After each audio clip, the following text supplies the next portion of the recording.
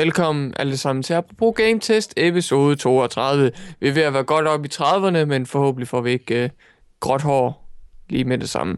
Med mig på den anden side af Skype er en mand, der ikke har så mange grå hår. Det er Christian Hoff. He stole the words right out of my mouth. Ja. Fik jeg at sige mit ord? Ja.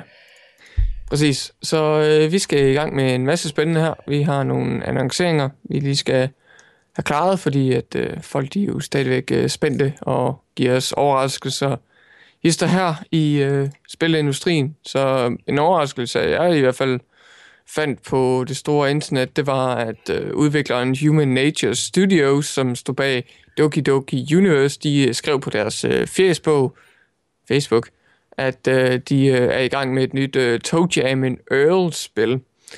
Så de skrev, vær hilset fra Funkitron. Det er vist noget fra ToeJam & Earl. Det er lingo. Ja, det er lingo, det er slang. Vi har ikke skrevet så meget her inde på det seneste, fordi vi har haft rigtig travlt med at arbejde på det nye ToeJam & Earl-spil. Så vil vi gerne annoncere noget. Vi vil gerne lave nogle flere annonceringer her de næste om for eksempel 3-4 uger eller sådan noget, når vi har noget, vi kan vise frem. Og så får vi muligheden for at dele en masse information med jer. Kom det altså fra designeren Greg Johnson, som jo er den originale designer bag ToeJam & Earl, så selvom at det måske er et andet studie, og det er lang tid siden, så er det altså stadig de originale hænder. Hvis der er nogen, der kender ToeJam & Earl, så var det jo et platformspil, hvis jeg ikke tager meget fejl. Jeg er godt nok ikke så robust på det område, fordi det var tilbage i Sega Genesis-tiderne i 1991, og der var også en efterfølger i 93, som faktisk hed der Panic on Funkitron, eller in Funkitron, hvad der nu står her. I hvert fald, der er et billede fra spillet, der siger en ting, der er en titel, der siger et andet ting. Så ToeJam & Earl 3, Mission to Earth, helt fremme i 2002. Så det var noget tid siden for den her underlige serie om 2 aliens, eller hvad fanden de nu skal forestille at være. Ja, der jammer til hiphop på at komme hjem. Så du er erfaren med det? Ja, jeg har spillet lidt. Er du excited? En lille smule måske. Er dit korpus parat? Nej, ikke helt. Okay. Screechy. Jeg er lidt forkølet, så ikke helt klar endnu. Okay, forstået. Men der er heldigvis også lidt tid, før vi får flere nyheder fra det spil. Ja. Der er en anden annoncering, der er kommet ud, der er sådan endnu mere konkret, hvis man kan sige det. Der kommer et nyt lille indie-spil, der hedder White Knight. Der er sådan et film noir horror-spil, der foregår i monokrom. Så det vil sige, at det er kun sort-hvidt, og benytter så meget skygger. Og det kommer af nogle af folkene, der var med til at lave det sidste Alone in the Dark, der havde forladt deres Eden Games-studiet, og så lavet et andet, der hedder Awesome Studio. Det sidste Alone in the Dark, de lavede, var det ikke rebootet? Jo. Jeg mindes bare ikke, at de arbejdede på Eden Games Studios, da de lavede rebootet. Gjorde de? Jo, Eden Games var dem, der lavede det. Okay. Nå, men det var bare fordi, der så var så meget markedsføring omkring Atari, og om der Phil Harrison, og alt muligt godt. Ja, det var en rodet tid. Man kunne spole frem i spillet, og sådan noget godt. Skal jeg vide, om man kan spole frem i White Knight? Måske. Monokrom. Det foregår i 1930'ernes Boston, står der. Så det kan være, det kan være, det tager sådan en form, ligesom sådan en LP i stedet for sådan en tv-serie. Præcis. Så man kan bare sætte nålen ned, hvor man lige vil. Det er jo det. Jeg vil gerne spille herfra. Ja, og så nogle gange godt lige hakke den, så gentager scenen så lige. Altså crash-spil. It's part of the game, boys. Ja, it's a feature, helt ærligt. Hvad der måske også er en feature sådan i spilindustrien, det er jo at tease spil. Så da jeg tidligere snakkede om Project Code Z i Apropos Game Test, så havde vi jo ingen flyvende idé om, hvad det var. Hvad er der lige de her Square Enix, de har gang i. Men nu viser det sig så, at det er et PS4-spil, der lige nu kaldes Mina di Spelunker Z. Så det er spillet fra Square Enix, som er på vej. Og jeg må jo takke dig, Hoff, for at minde mig om den her nyhed, fordi at, jeg havde ikke lige holdt øje med den. Jeg vidste ikke lige, at det var, hvad de mente med Project Code Z, men det er jo åbenbart det nye Spelunker-spil. Jeg har simpelthen ikke kunne sove, siden du kom med den der teaser sidst, så jeg har bare siddet op og holdt øje med det jo. Ja, præcis. Så, den her Spelunker-serie skal jo ikke forveksles med Spelunky, som også minder meget om det, fordi det ligger jo i navnet, og man er nede i grotterne og udforsker og finder skatte og juveler. Men Spelunky, som jeg har anmeldt i Game Test, det er altså ikke samme serie som Spelunker. Det er kun det andet spil i serien, fordi det gamle, det var efter 2 minutters research, så fandt jeg ud af, at det var et gammelt NES-spil, og det fik så en HD remake. Og ja, nu kommer der så den første reelle efterfølger her i form af Spelunker Z, eller hvad det nu kommer til at hedde i Amerika eller Europa, eller hvad det nu er. Fordi jeg tvivler på, at det kommer til at hedde Minardi Spelunker Z. Lidt ordentligt. Ja, det er nok lidt langt navn. Men vi skal ikke vente længe. Det kommer allerede ud den 19. marts på PS4, og det er så i Japan, men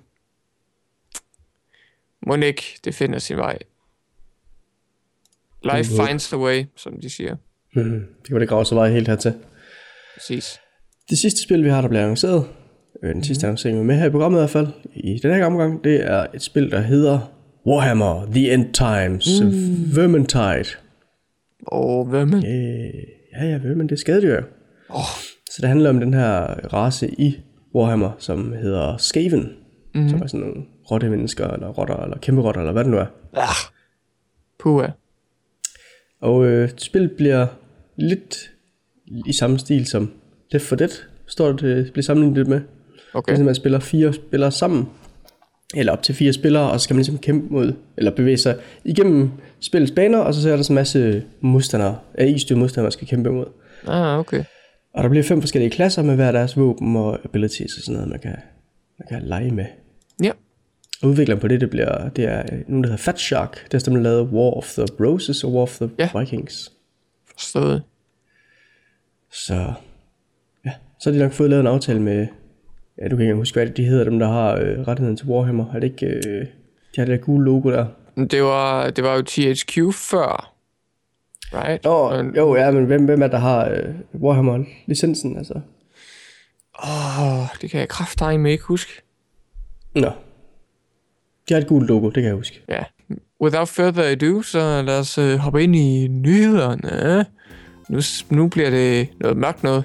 Nu skal vi snakke med kongen af alt gotisk og uhyggeligt,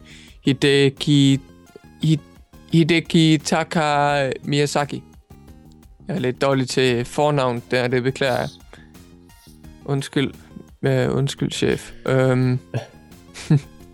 Men det er jo den famøse instruktør bag Demon's Souls og Dark Souls, og nu Bloodborne. Selvfølgelig så var han ikke instruktøren bag Dark Souls 2. Det kan nok mærkes. Men i hvert fald han tilbage til Bloodborne. Så når man ligesom tænker på ham og de spil, han står i spidsen for, han er instruktør for, så tænker man jo de her uhyggelige, mørke og voldelige spil, og for det meste rollespil og sådan noget. Men nu han har en lidt overraskende annoncering at komme ud med her, fordi han vil faktisk rigtig gerne lave et spil for børn. Og det er ikke en joke, det vil han faktisk gerne. Han vil gerne en gang gå i gang med et sådan hjertevarmende projekt, som går efter børnepublikummet. Så hvis jeg lige må få lov til at citere ham her. Jeg har altid haft en interesse i at lave, producere noget meget farvefyldt eller hjertevarmende, eller hjerterørende, men der er ikke rigtig nogen, der tror på mig, siger han. Så selvfølgelig så indrømmer man, at spil ligesom Bloodborne, som er rigtig mørke og dystre, det er ligesom hans ekspertise, og det er noget, han går tilbage til, det er hans rødder, og det er noget, han højst sandsynligt vil fortsætte med at gøre. Men på den anden side, så har han altid haft den interesse i at lave noget, der lidt mere børnevenligt, eller lidt mere farverigt og fyldt med liv. For eksempel sådan nogle spil som Popolo Croix på PS1'eren, eller Ico på PS2'eren. Og de her spil, de skiller sig simpelthen ud fra mit perspektiv, sådan, bare som nogle eksempler, som måske kan vise noget, som jeg gerne vil udforske, hvis jeg fik muligheden for det, eller fik mulighederne for det. Så det er jo meget overraskende, at det kommer fra sådan en instruktør her, men hvem ved, det kan være, at vi får Kid Souls en dag. Uanset hvad han går i gang i, så vil jeg følge det med stor interesse. Jeg synes, han er dygtig. Så får jeg lige mit bias ud af vejen der. Det kan også bare være, at det er sådan et hint til en ny mode, der bliver patchet ind i Dark Souls 1 måske. Altså sådan et farvet filter og en easy mode. For helvede. It's gonna happen. Det skal vi ikke engang joke med. Easy mode, det er simpelthen ødelægge det spil. Også selvom man ikke vælger at spille den. Nå, men nu har vi næsten snakket om Dark Souls. Mm-hmm. Så kan jeg lige bringe en anden nyhed op om Dark Souls 2. Og det er, at den her nye udgave, den er på vej. Vi har snakket om tidligere, der var... Ja. Jeg kan ikke huske, hvad den hed. Noget med Sin. Scholars of the First Sin. Ja, lige præcis. Og i den anledning, så ville de også lave en opdatering til de gamle spil. Ja. Eller den originale udgave. Mm-hmm. Som ville give noget af det her indhold. Ja. Til dem, der allerede havde købt spil i forvejen. Mm-hmm. Og den opdatering, den udkom for nogle dage siden. Ja. Måske så sent som i går. Ja. I hvert fald i forhold til den dag, vi optager. Nu ved jeg ikke, om det er i forhold til, hvornår man lytter. Men det viser sig, at i den opdatering, der var der mere, end de havde lovet From Software. Og det vil sige, at der var både den her ring, de har snakket om, og der var en ny enemy placement, som ligesom skulle gøre spillet frisk igen, hvis man spillede det igen. Okay. Men derudover, så er der også kommet en ny sidste boss, som er en, man godt kan misse, hvis man gør nogle ting. Men der er en mulig ny sidste boss, og der er en ny afslutning til sidst. Okay. Det... Skal jeg komme til min bekymring, eller er der mere i den nyhed? Det er det, der er. Okay. Min bekymring er lidt, er det overhovedet muligt fremover at spille Vanilla Dark Souls 2? Jeg ved ikke, altså den nye boss er sådan en, du kan unlocke. Ja. Og slutningen er sådan valgfri. Men det der med ny enemy placement, jeg ved ikke om det er... Om det er sådan, at de har erstattet den gamle, eller om det er en ny Game Plus mode, eller hvad det er. Det må jeg indrømme. Det ved jeg sgu ikke. Altså, jeg skal jo ikke brokke mig over gratis indhold, og især ikke den her slags, fordi det er jo meget pænt af dem og sådan noget, og især også, når de ligesom skiller fanbasen op, eller bare generelt kunderne op, når man ligesom siger, at der er Dark Souls 2, men så kommer vi også ud med det her re-release på de nye konsoller også. Køb det igen, og alt det der shit. Så jeg burde egentlig ikke være så sur over det. Det er bare lidt underligt at tænke på, at hvis de bare har tænkt sig at erstatte det originale spil med den her opdatering, jamen, bliver det så overhovedet nogen mulighed for at spille det originale spil for sig selv fremover? Altså det ved jeg ikke. For jeg så, det er lidt relateret til det. Jeg synes, det var lidt overraskende, at der var... jeg er ikke sponsoreret eller noget, men det var, der var et tilbud på Steam, så var der tilbud på Sleeping Dogs, og så skulle jeg lige tjekke, om jeg ville købe det, eller om jeg ejede det, og det ejede jeg så allerede, men så jeg så, at jeg gik ind på deres Steam-side for Sleeping Dogs, og fandt alle de dogs, og så kunne jeg ikke købe det længere. Så der stod ligesom, den her titel kan ikke længere købes, men du kan godt købe DLC til det. Og vi anbefaler, at du går hen til Sleeping Dogs Definitive Edition på Steam i stedet for. Så det var sådan lidt, okay, så hvis jeg ikke ejede det originale spil allerede, så ville jeg være fucked. Altså... Skulle du finde fysisk? Ja. Men i det tilfælde, der er der vel ikke noget nyt af det der? Er det ikke bare ny grafik, de har smidt i? Er ny lighting eller sådan noget? Jo, det ved jeg ikke. I don't know. Jeg kan i hvert fald bare godt med alle de her fucking re-releases, så hvis vi ligesom arbejder i den branche, som vi gør, eller laver game test, eller laver podcast eller sådan noget. Hvad nu, hvis vi skal lave et retroindslag, eller et kig tilbage på et eller andet gammelt spil, og så de bare har erstattet Vanilla-udgaven? Så skal vi jo ikke længere komme tilbage og tage footage. Så skal vi sige sådan i videoen, eller i tekstindlæg, eller hvad det nu er, vi laver. Så ligesom sige, forresten, det er footage fra Definitive Edition, fordi det var en gratis opdatering, og det er lidt svært at undgå at opdatere det, eller bla. Men altså, i tilfælde af Dark Souls, der kan du jo godt undgå det ved bare at installere spil på ny og lave dem opdatere, eller spille offline, ikke? Hvis du har den for eksempel. Ja. Det er selvfølgelig en workaround, men altså, så undgår du selvfølgelig, eller så går du selvfølgelig også glip af alle de opdateringer, de er lavet op til det skiftet. Fordi dem tror jeg ikke, at du kan komme ind på, medmindre du selvfølgelig har den på PC, så kan du måske finde de enkelte opdateringer ved siden af. Ja. Men det er også lidt samme problematik, der var med World of Warcraft, ikke? Da de kom med, hvad den hed, Cataclysm, eller hvad den hed, den opdatering. Ja. Hvor de gik tilbage og opdaterede mange af de gamle områder, som folk ikke rigtig spiller længere. Ja. Ja, jeg ved det ikke. It's gone, man. Tro det eller ej, jeg synes, der er lidt forskel på en MMO, der har været ude i over 10 år, og så Dark Souls 2. Jamen Dark Souls 2, i det tilfælde, der kan du jo restaurere den gamle udgave. Det kan du ikke i World of Warcraft. Nej, okay. Fordi der er det jo serveren, der kører den nyeste udgave. Ja. Jeg kan bare ikke lide, at det er samme mentalitet, med at de går tilbage og erstatter gammelt indhold. Men den der workaround, I don't fuck know, man. Jeg tror, de der patches op til den her seneste opdatering er rimelig gode. Så... Ja. Goddammit. Sådan er det.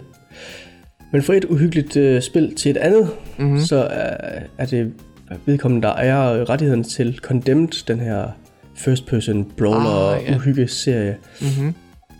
Det er nemlig den tidligere ejer af Monolith Productions, som var dem, der udgivet i spillet og også lavede det. Ja. Det er ham, der simpelthen personligt ejer rettigheden til spillet. Fedt, mand. Og han siger så, at han ikke rigtig selv har nogen intention eller mulighed for at lave en efterfølger til serien, men han var egentlig glad for den. Men i stedet for, så vil han faktisk have stor interesse i, hvis der var en eller anden indie-udvikler, der måske havde potentialet og interessen i at lave en efterfølger, hvis de så snakker med ham, fordi så kunne han godt finde på at udlove rettigheden til det. Hold da op, mand. Så kunne de jo måske få lidt ekstra opmærksomhed på deres spil, fordi det havde det navn. Og så kunne han nok også få lidt ekstra dough i lommen. Præcis. Han får procenter af salget måske. Garanteret. Men det lyder lidt som sådan en, hvad kalder man det, en lidt underlig eller sjov måde at gøre det på, men udlicenserer opgaven til andre på den måde. Men altså, det er ikke helt uhørt. Nej. Men normalvis så plejer det bare at være studierne, der siger, hey, vi skal egentlig have en lille spin-off-spil, eller vi skal have sådan en År-4 titel. Kan jeres lille studie, kan I lige lave den? Kan I lige komme i gang? Kan I det, hva'? Vi mangler lige et ekstra Borderlands titel, men mens vi arbejder på træerne, så kan I lige lave den her. Ja. For eksempel. Okay, kan I egentlig ikke også lige arbejde på Alien Colonial Marines? Vi er lige ved at arbejde på Borderlands. Tak. Ja. Vi fik lige 20 millioner, men I får 2. Så kan I lige arbejde på det. I laver den færdig. Så ja. My hatred is showing. Ikke forvekslet med spillet. Alright, så Condemned, det vil jeg gerne have en 3'er faktisk. Jeg synes, det er en dejlig serie. Selvfølgelig op- og nedtur. Optur 1'eren, yay. Nedtur 2'eren. Jamen var 2'eren ikke sådan lidt blandet? Altså var der ikke... Jo, det var blandet. Var det ikke sådan, nogle ting var godt, andre ting var... Jeg tror, vores egen game tests alumni Dennis Nielsen kunne vist meget godt lide det. Så... Okay. Ja. Altså 2'eren eller serien? Fe kunne slå folk. Og guns. Kunne slå folk og guns. Ja. Tror du eller ej, man kunne ikke slå folk med sine næver i det første, så... Kunne man ikke? Nej, der er ikke et hand... No. Der er ikke et hand... Jeg skulle lige til at sige hand-to-hand. Jo, det er vel et hand-to-hand. Der var ikke et hand-to-hand system i det første. Man kunne kun bruge blonde våben og skydevåben. Så jeg tror, der var fist at the ready. Fisticuffs. Det lyder godt. Brawling. Måske kan man lave body slams eller sådan noget wrestling moves til træerne. Det kunne være fedt. Ja. Hvis Joks for eksempel lige får... de er jo ikke helt... de går nok ikke helt indie, men hvis nu Joks lige fik rettigheden til det, der man laver wrestlingspillene, så... Okay. Så kunne de lige komme med noget. Komme noget lækkert hår og nogle wrestling moves. Det kunne de, ja. Men noget andet, som vi også skal snakke lidt om, det er, hvordan hvordan nye spillere, de har deres oplevelse med for eksempel EA-spil. Fordi der var den her DICE Summit i Las Vegas. Så var der også ham her Electronic Arts Chief Creative Officer, Richard Hillerman. Så han snakker lidt om de her videospil. Og han snakker faktisk om, hvordan videospil i dagens verden, de er ofte for svære for nye spillere at lære. Tro det eller ej. Citat. Vores spil er faktisk stadigvæk rimelig svære at lære. Så det var i et interview med andre udviklere, han sagde der. Så fortsætter han med at sige, at den gennemsnitlige spiller, han bruger sådan cirka, eller han eller hun, bruger cirka 2 timer på at lære, hvordan man skal spille det mest simple og basiske spil. Og hvis vi skal spørge, og ligesom det at spørge om, at kunden eller spilleren bruger 2 timer af deres liv, fordi de fleste kunder, det ligesom er, de skal ligesom finde plads og tid til det imellem deres familieliv. Og så det her med, at det er simpelthen 2 timer lige fra starten, og gerne i træk, så man ligesom kan koncentrere sig om at få lært, hvordan man spiller det her nye videospil, man har købt eller fået i gave, eller hvad det nu er. Det er altså en stor ting at spørge om. Så det var åbenbart som et svar til en udtalelse fra intervieweren, så var Pete Holmes en komiker, som jeg ved ikke rigtig, om det skal forestille at være en joke eller ej, men han sagde i hvert fald, at han ville foretrække, at layoutet på controlleren og hvilke knapper, der gjorde hvad, det skulle blive det samme for alle fremtidige spil i EA's serier, og også selv over hvad fanden er nu across? Det er sådan på tværs af forskellige serier og franchises, så det skal simpelthen være det samme. Det skal være det, man kender. Okay. Så ja, det er meget overraskende i den her verden, vi lever i, hvor spil er lavet til pøbel. To the pupils. The pupils. To the casuals. Ej, jeg overdriver selvfølgelig, men hold da op. Så mange forbandede tutorials og nedladende guiding, og hvor man bare føler, at udvikleren tæller ned til, og sådan de første, 3-4 timer måske en dag at spille nogle gange. Og så står Chief Creative Officer fra EA og siger, at det er simpelthen for meget at spørge om. Bare sådan 2 timer, hvor det simpelthen skal lære et nyt spil. Wow, ja. Det er svært. Kommer selvfølgelig an på, hvilken målgruppe han har, men... Ja. Ja. I don't know, man. This seems fishy. I don't like it. Måske. Men altså, han har jo en pointe, hvis målet er at bringe folk, der for eksempel sidder og spiller på deres iPad, over til at spille rigtig spil. Altså, så er det ligesom sådan en stor barriere der. Ja, selvfølgelig. Ens mor, der måske kan vant til at bruge en controller. Ja. Så spørgsmålet er bare om det der, man skal gå efter, men det må man selvfølgelig selv om, når man laver et spil. Ja.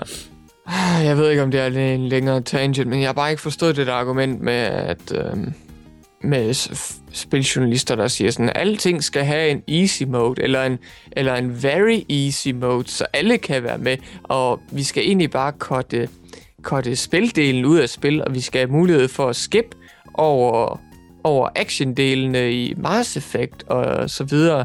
Altså, jo, selvfølgelig, så skal der være plads til, at nye personer, der føler sig truet af spil, eller ikke truet, men sådan, de føler sig skræmt af spil, og især den der forfærdelige controller.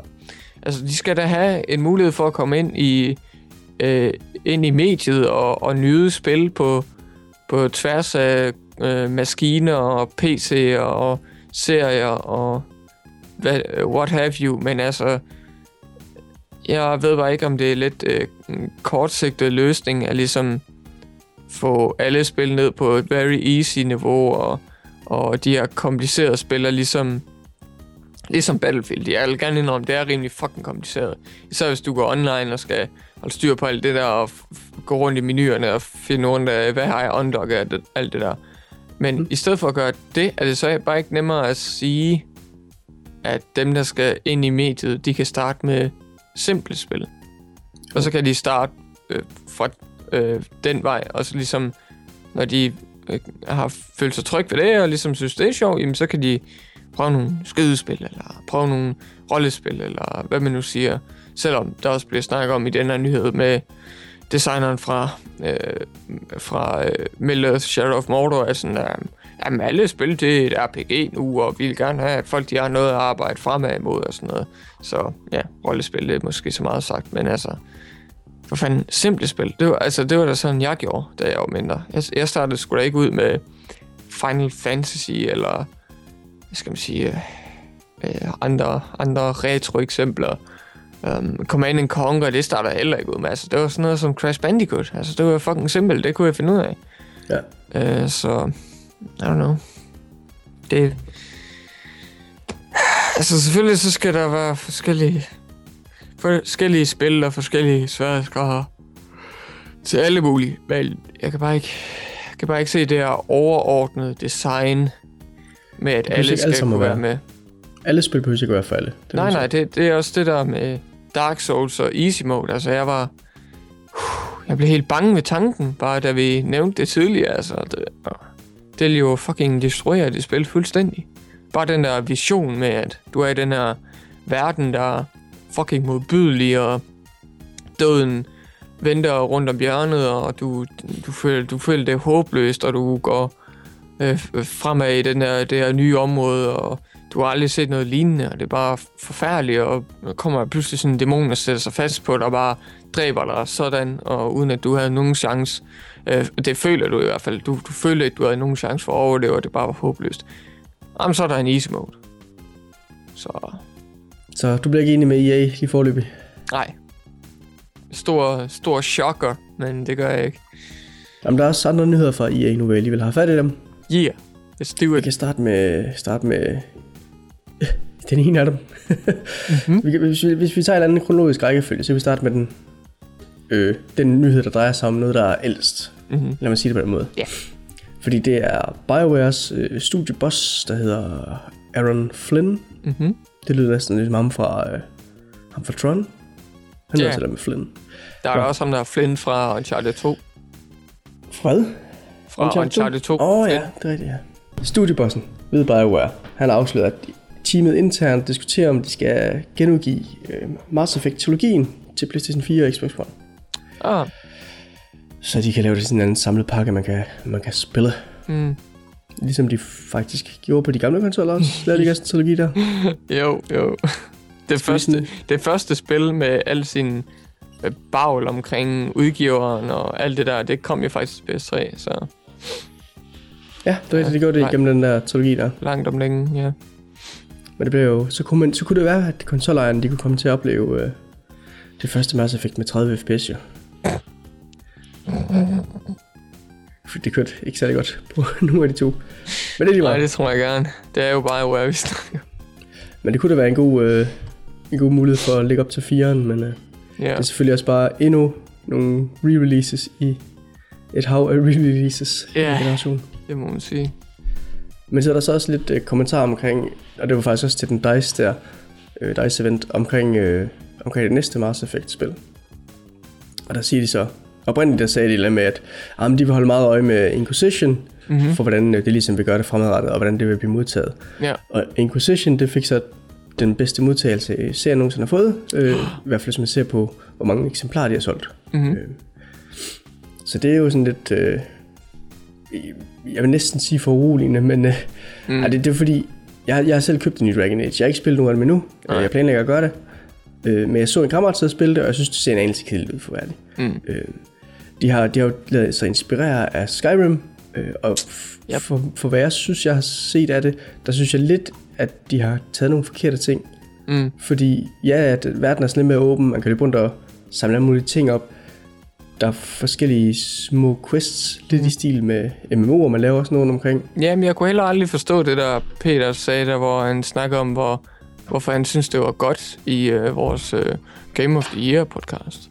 Så snakker han om, at det er de bedste elementer fra et MMO. Og det er lidt sjovt, fordi det er præcis det modsatte, de snakkede om på Game Test. Det var så før jeg kom til.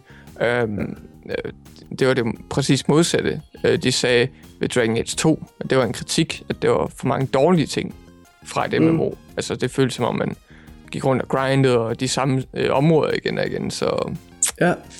Jamen, det mange af de quests virker også sådan lidt ligegyldige. Det var bare sådan nogle fetch quests. Det var ikke sådan... Altså noget af det fede ved BioWare's spil normalt, det er jo med de her, kalder man det, velskrevne historier om de forskellige karakterer. Universer. Eller det er måske mere Mass Effect. Og de ting, man laver, altså sådan, har sådan historiemæssig indflydelse. Og det virker ikke rigtigt til, at der var så mange af de missioner, der havde det her. Nej. Og den åbne verden, altså det var selvfølgelig også op for grinding, men noget af det fede i Skyrim for eksempel, det er jo et meget af det er simuleret. Altså det ens... Ja, når man laver ting, så får man ligesom sådan en rank up på sådan et system i forhold til forskellige fraktioner. Der er forskellige væsener i verden, der har forskellige fraktioner, så de kan finde på at angribe hinanden sådan tilfældigt. Og der sker bare sådan en masse mærkelige ting, som nogle gange afslører, at det ikke er en rigtig verden, man er i. Men det kan også nogle gange være lidt sjovt. Ja. Det virker bare overhovedet ikke som det er. Det er det samme med i Dragon Age. Ja.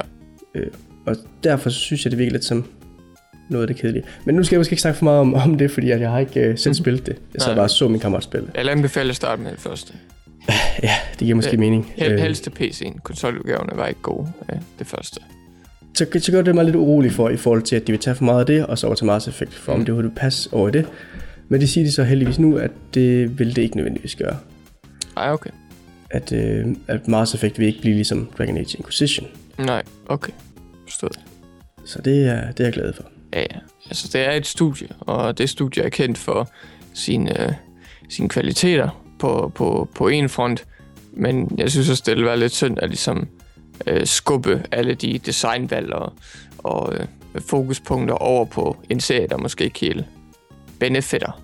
Der er ikke rigtig få noget godt ud af det. Som for eksempel, hvis man bare ligesom sagde, men det der i Dragon Age, det fungerer så godt, lad os putte det over i Mass Effect. Ja. Mundov, det er en god idé. I don't know. Det ved jeg sgu ikke, Christian. Vil du høre om noget andet, der måske ikke er en helt god idé? Ja. Det er kontroversielt, i hvert fald. Det er Nintendos Content Creators Program. Lidt pinligt, at vi får det galt, når man tænker på stort hit her på YouTube. Så ja, om vi skal være med i Nintendos Fun Club, det er jo lige det. Men i hvert fald så har der kommet en nyhed ud her med, at Nintendo de har ekskluderet alle Super Smash Bros. Spil fra deres Content Creators Program. Hvad betyder det så? Jo, det betyder så, at de her YouTube-personligheder, som de bliver kaldt i nyheden endda, de her YouTube-personligheder, som vil uploade videoer af Super Smash Bros. Videoserien, en hver udgivelse i serien, de vil simpelthen ikke få muligheden for at få det her cut af Nintendos reklamepenge. De får simpelthen ingenting. Ja, selvfølgelig. Ja, og der er også andre spil, der også er blokeret fra, hvor muligheden for at få reklamepenge gennem det her program, det er også blokeret ved spil som Pokémon og Bayonetta. Så det er jo lidt ærgerligt, fordi at Nintendo er jo ligesom har jo ligesom lanceret og lige så stille gået i gang med det her Content Creators Program, hvor det simpelthen går ud på, at du samarbejder med Nintendo, og de skal ligesom kigge dine Nintendo-videoer igennem og ligesom sige sådan, okay, at det er noget, vil godkende, og hvis ja, så får man ligesom et cut. Og jeg vil gerne gå i længere detalje med det, men jeg er bange for, at jeg vil komme ud med noget misinformation, fordi jeg synes personligt selv, at sagen er rimelig rodet. Jeg har hørt noget med, at ideelt set, så vil det være bedst for content creators, YouTube-personligheder at lave en fuldstændig ny kanal, hvor de starter op med Nintendo-videoer og ligesom kører og samarbejder med Nintendo der, fordi der er lidt problemer med hvis man begynder på sin nuværende kanal og sådan noget. Så det er meget rodet, synes jeg i hvert fald. Ja. I hvert fald selv. Så jeg kan lige supplere lidt op med noget anden oplysning på det. Ja. Noget, der på en gang overrasker mig, og på en anden gang ikke overrasker mig. Ja. Der er simpelthen om, at det program, der har vist sig at være overraskende populært. Ja. Og det overrasker mig lidt, at folk er så villige til at hoppe på det. Mm-hmm. Men det overrasker mig så ikke, at Nintendo er blevet overrasket over det, fordi at når det kommer til online, så er Nintendo som regel lidt behind the loop. Mm-hmm. Og der er simpelthen for mange, der simpelthen har skrevet sig op på det og sendt video ind til dem, så deres forventede behandlingstid er eksploderet. Ja. Og der snakker de nemlig også om, der kommer der sådan nogle, hvad kalder man det, sådan reminders om, at man ikke kan, som du lige præcis kom ind på, at man ikke kan lave en aftale med hele sin kanal, medmindre den udelukkende har Nintendo-videoer. Ellers så skal man gøre det på video-basis.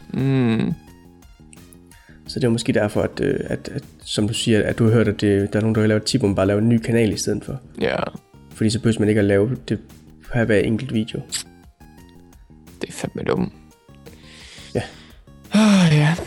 Jeg troede faktisk først, da du lige nævnte det der med, at spillene de kom af listen, så tænkte jeg lige, nå okay, så det betyder, at Nintendo ikke har signal om den. Men lige præcis, altså deres grundlæggende holdning er jo, I skal ikke have lov til at tjene penge på de videoer her. Nej, altså det er jo... Så det er selvfølgelig det, der røver tilbage på. Det har jo været den store kontroversielle sag, som der ikke er blevet gjort noget ved i rigtig lang tid. Altså man skal ikke søge lang tid på YouTube for at finde sure gamer mænd, som garanteret også er hvide i huden og alt muligt. Og gamle og rige. Hvad? Og gamle og rige. Præcis. Som sidder og brokker sig foran deres forbandede webcam og bare siger, fuck yeah, Nintendo, nu har jeg uploadet den her Nintendo-video, som skulle hjælpe mig til med at give brød på bordet, og så blokerer jeg det bare med den samme, hvordan kan I dog gøre det, og sådan, come on, ved I ikke, hvor meget folk elsker Nintendo-videoer på YouTube, og sådan, Så efter der har været så lang tid med det kontroversielle område på YouTube, jamen så kommer det her Content Creators Program jo så ud, og for at være ærlig, så tænkte jeg jo, der hvor jeg hørte det sådan, sweet, jamen så er det jo løst. Nej, det er det jo så bare overhovedet ikke. Nej. Fordi når selv sådan en som PewDiePie, som jo også er meget kontroversiel i sig selv, og jeg bruger det ord alt for meget, det beklager. Men i hvert fald, når en person med sådan en skala og celebrity status som PewDiePie, han kommer ud og siger, det er ikke så godt, det her program, som Nintendo har lavet. Det er ikke så godt.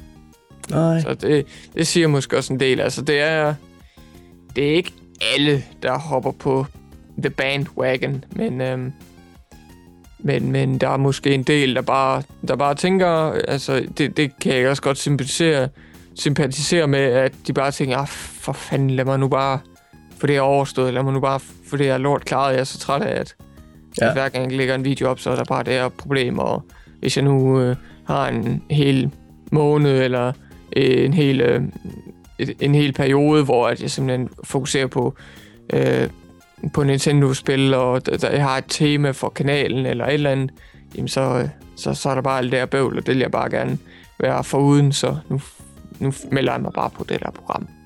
Ja. Fuck it.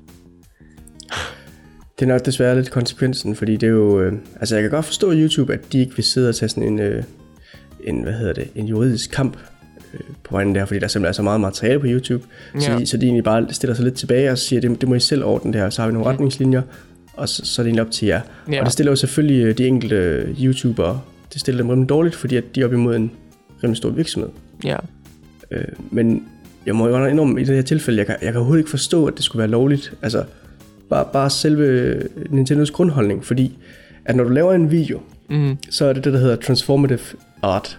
Og det vil sige så, eller transformative media, og det vil sige så, du ejer faktisk. Altså selvom du bruger andres, eller selvom det omhandler andres ting, og specielt også spil, fordi at når du spiller dem, så er det din repræsentation, du laver. Ja, selvfølgelig. Så er det der ejer det. Og når Nintendo går ind og laver det her DMCA-claim på dem, og tager dem ned, for at lægge dem op igen og tage penge på dem, så er det jamen så er det egentlig ens rettighed ifølge den amerikanske lov, at de faktisk bryder.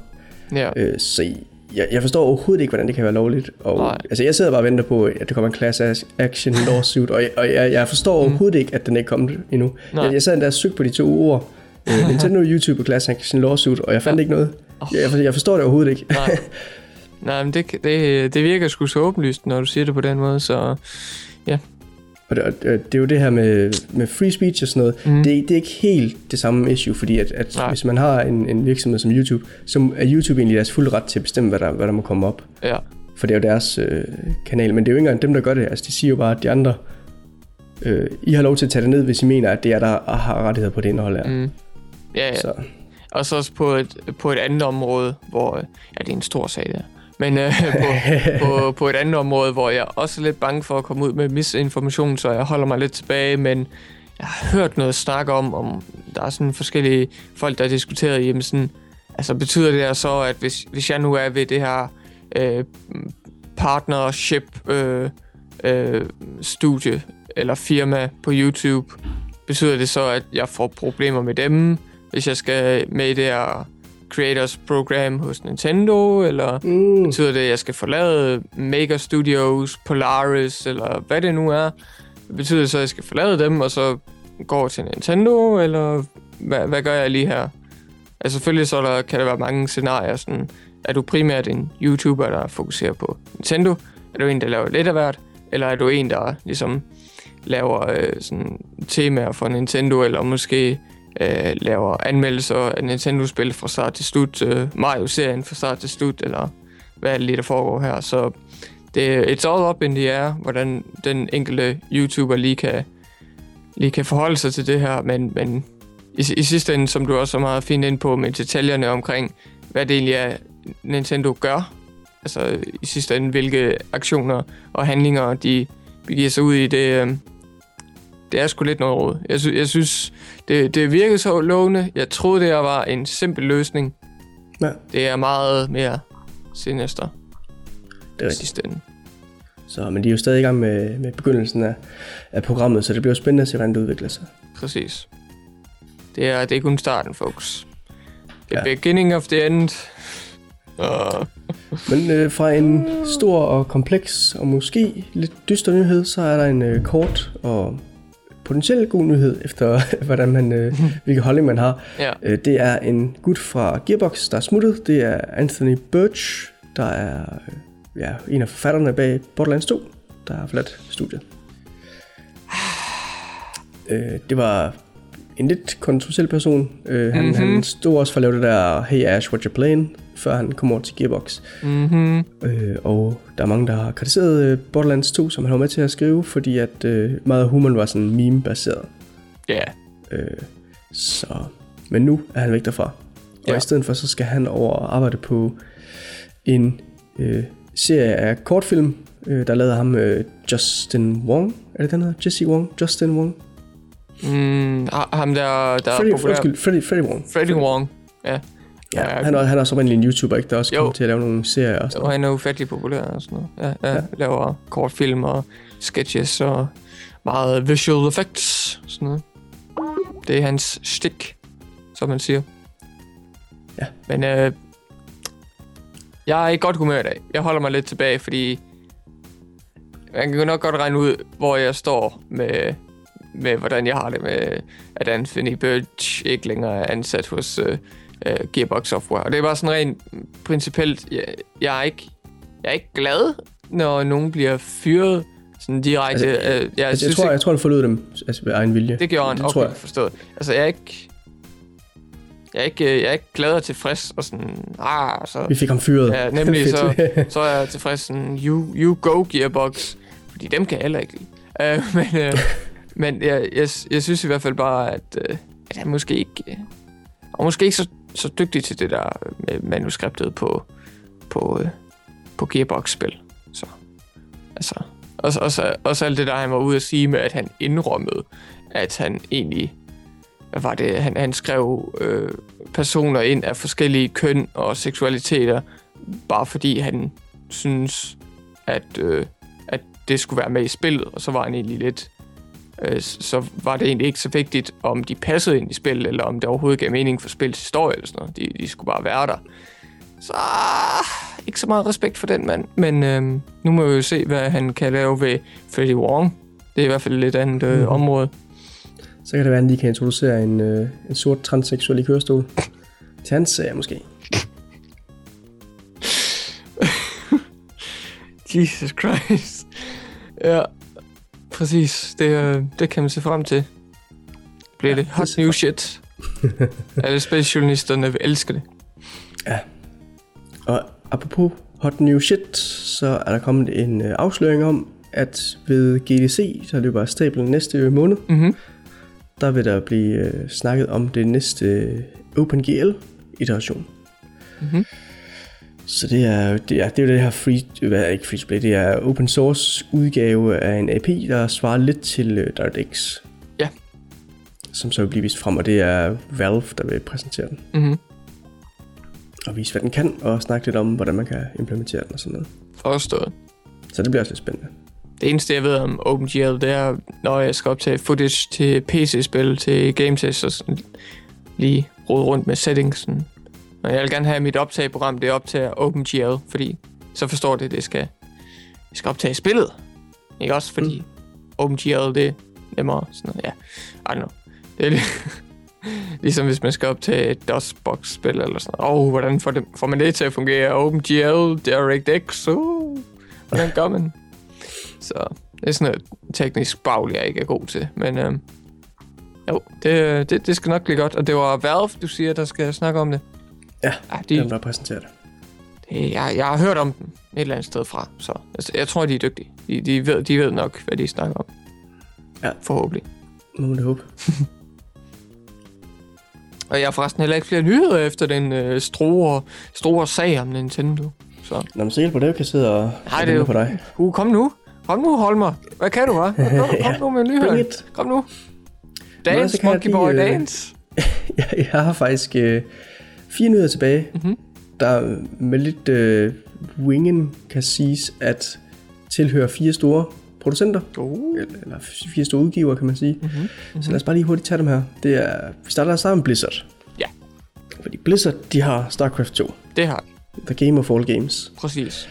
Og til StarCraft 2, der har de lige nu udgivet de her assets fra Warcraft 3. Altså det vil sige så karaktererne i det, teksturerne og sådan noget. Hold op, mand. De havde åbenbart brugt dem til at lave en mod til Warcraft 3 mod. Og dem har de nu frigivet for modder af StarCraft 2, så de kan sidde og bruge dem i deres egen mods. Sweet. Så det er gode nyheder. Den næste, den kan vi hurtigt tage, det er Microsofts studie, der hedder 343 Industries, der laver Halo 5. De har kommet ud med sådan en lang post om alle de ændringer, de har fundet ud af, at de skal lave til Halo 5 efter betaen her, så de har taget ved lære. Og lad os bare lige hurtigt tage den vigtigste. Det er nemlig, når man har klaret en multiplayer-bane, så ser man så det her hold, der står af Spartans, der står lige og seje. Og så er der sådan forskellige moves, de kan lave, sådan for lige som at fejre, at de har vundet. Og i forbindelse med det, så vil de så nedtone de her Spartans broness. Fordi at der er folk, de brokker sig lidt over, at den tone spillet af, fordi at der var for mange chest bumps og high fives og sådan noget. Så det vil de lige cut lidt ned på. Så det er vigtige lektioner fra betaen. Det er jeg faktisk lidt overrasket over, at altså nu skal jeg ikke snakke som om jeg kender Halo-fans, eller jeg ved, hvordan de har det med serien, men altså et multiplayer-publikum, fordi det er et multiplayer. Nej. Jo. Det er et multiplayer-publikum, der går meget op i, hvordan karaktererne fra et singleplayer-univers, de opfører sig, og hvordan tonen er for deres portrættering i multiplayer. Det er fandme overraskende. Det er altså, at spillerne, der spiller multiplayer, de går op i det. Men det er jo nok også fordi, at singleplayer og multiplayer, det er så populært på begge fronter. Fordi nu, altså jeg kender ikke statistikkerne, men jeg vil da gå ud fra, at hvis man godt kan lide Halos historie og spiller singleplayer, så multiplayeren nok også appellerende. Så der er jo nok meget crossover der. Ja. At man ligesom går meget op i sådan, nej, Master Chief, han skal ikke gå rundt og high-five folk i multiplayer, det er ikke, nej. Det vil han aldrig gøre. Det er ikke min Master Chief. Not my Master Chief. Hashtag. En anden hvad hedder det, udgiver, der har kommet nyheder, det er faktisk lidt ærgerlige nyheder, det er Sega, der har været ude og snakke lidt om deres fremtid. Fordi selvom vi kunne bringe en glædelig nyhed sidste podcast, at Alien Isolation havde rundet 1 million solgt eksemplarer, så tog Sega åbenbart ikke vores gode nyhed for gode varer, fordi vi har en lille fejl i vores podcast. Så det var simpelthen ikke godt nok. Jeg tror faktisk, det er, at det vil skylde den her nyhed. Og det er nemlig, at Sega de fremover de vil fjerne fokus fra konsollerne, så de vil fokusere eksklusivt på mobil og online PC-spil, som sådan kan skabe dem vedvarende indtægt. Så det er nok sådan nogle free-to-play-titler, eller nogle med en masse fint DLC, eller sådan noget. Og så i forbindelse med det, så vil de så fraskære 300 jobs. Og det bliver sådan lagt op internt som, at hey, I får en god afskedsløn, hvis I vælger at sige op for vildt. Men de skal skære 300 fra, så ellers så starter fyring runderne, hvis ikke der er nok folk, der selv siger op. Hold da kæft, mand. Sådan er det ærgerligt. Ja, jeg vil bare lige sige, Sega, hvis I kunne lave flere udmærkede PC-ports af jeres console-exclusive spil, så vil jeg være glad. Vanquish, Bayonetta, hvis I overhovedet kan finde ud af det debacle. Alt det der. Bare I kommer ud med Binary Domain, Valkyria Chronicles for senest her. Det er super. Keep it going. De der Steam PC-ports, de er dejlige. I kan nu redde det endnu. Jeg vil have dem, Sega. Jeg vil give jer alle mine penge. Tror jeg. Okay. Ja, må jeg se. Jeg ved ikke, om det er den bedste investering lige nu, men... I may be broke. I don't know. Sega. Jeg skal nok bare Steam sale, Sega. Så gør det. Steam sale. Den sidste nyhed, det er omkring Sony. De har været ude at sige, at de sælger deres Sony Online Entertainment afdeling fra. Cheerios. Eller der er måske en afdeling, faktisk. Der er vel flere studier under dem. Så de kommer til at blive selvstændige, eller de bliver, selvstændige bliver det ikke helt. De bliver opkøbt af et investeringsfirma. Okay. Forstået. Og i den anledning, så er de så skiftet navn til Daybreak Game Company. Nej. Så det, der forvirrede mig lidt ved den her nyhed, det var egentlig bare, at jeg fik en lidt underlig smag i munden, når det var et investeringsfirma, der købte et spiludviklingsstudie. Ja. Er det mig, der har misset lingoen, eller er det sådan, det tit foregår? Fordi, altså, hvad er et andet investeringsfirma i spilindustrien? Er det sådan, kan man sige, at Sega er et investeringsfirma? Jeg tror... det er publisher developer, eller hvad er det? Jeg tror, hvis Cinemax, er det ikke også en... Er det ikke også sådan et investeringsfirma, eller sådan noget? Eller... Jo, det er det vist. Og de har også Cinemax Online, eller det der Gøjl, som... Ja, de har også Bethesda. Ja, det har de. Oh boy. Det har de. Så ja, du tænker selvfølgelig lidt på, om det så er sådan nogle folk i et mødelokale, der skal sidde og afgøre, hvordan spillene... Udgiv det nu! We need the money! Ja, i jakkesæt og slips. Mere DLC! Ja. Ja, man må håbe, at de kan holde kvaliteten på deres titler fremadrettet. At de ikke det på for meget af businessfolk, der ikke rigtig har forstand på spil. Ja. Men betyder det så ikke også, at de højst sandsynligt går multiplat? Jo, det gør de. Højst sandsynligt. Jeg tror allerede beslutningen er lavet, fordi en eller anden gut, John Smith, lige fra, der står for, eller der laver det der Hey C1, Hey One C1 hedder det. Ja. Han siger i hvert fald allerede, hey, jeg glæder mig til at udvikle til Xbox One. Og så står Sony bare tilbage i deres kontor der og læser nyheden for fucking traitor. Ja. How dare you? Vi gav dig en stor gavekurve, julegave. Fuck dig. We will. Så ja. Find you, hunt you down. Så det er lidt ærgerligt på sin vis. Jeg synes faktisk, eller okay, de bliver jo så ved at være her og lave spil til os, så det er jo ikke fordi de stopper. Nej. Men jeg synes egentlig, Sony Online Entertainment kunne jeg egentlig godt lide. Ja. Eller kan jeg godt lide. Jeg synes, det er nogle okay spil. Jeg er ikke så meget for deres MMO-spil, men de har også lavet en del ud over det. De har også blandt andet lavet PlanetSide 2, og EverQuest er så en MMO, men ellers så er det også Hey One C1. Nå ja, for fanden. Hvad sker der så med PlanetSide 2? Det fortsætter bare? Ja, det går jeg ud fra. De havde også planer om at lave en PS4-udgave af det. Så. Nå, når Sony er på skideren og skal bruge penge, så må de jo sælge. Ja, sådan er det jo. Sony. Don't die on me. Og du lige været choker på det hele. Ja, det ville være kedeligt, hvis de skulle dreje nøglen om. Men det var min sidste nyhed for i dag. Ja. Så skal vi jo vist ind i den afsluttende omgang af denne apropos game test. Den sidste fase, så sætter vi lige... jeg ved ikke, hvad den hedder, den der. Om lidt bliver det stille med Kim Larsen på, og så luller vi stille og roligt i sted. Vi har fået en ny hjemmeside, som vi allerede har kunne høre og se lidt om på Group Game Test, hvor Allan har været ude og vise den frem. Så har vi nemlig fået en lidt nemmere e-mailadresse, I kan skrive til på, den hedder simpelthen bare gametest@gametest.dk. Ja. Så der kan I også skrive til. Og så kan I selvfølgelig gå ind og joine eller anmode om at komme med i vores hyggelige fanklub, vores hyggelige gruppe ind på Facebook, der hedder Group Game Test. Så hvis I tænker, jeg vil rigtig gerne derind og hygge sig med alle gametesterne og gametest-fans, jamen så anmoder jeg om at komme med, og hvis du har nok street cred, så lukker vi dig ind i klubben. Vi laver lige sådan en baggrundstjek først. Nok gamer cred. Ej, det er selvfølgelig bare en joke. Eller er det? Og så kan jeg også... ansøger for at finde ud af det. Ja, præcis. Find ud af det i dag.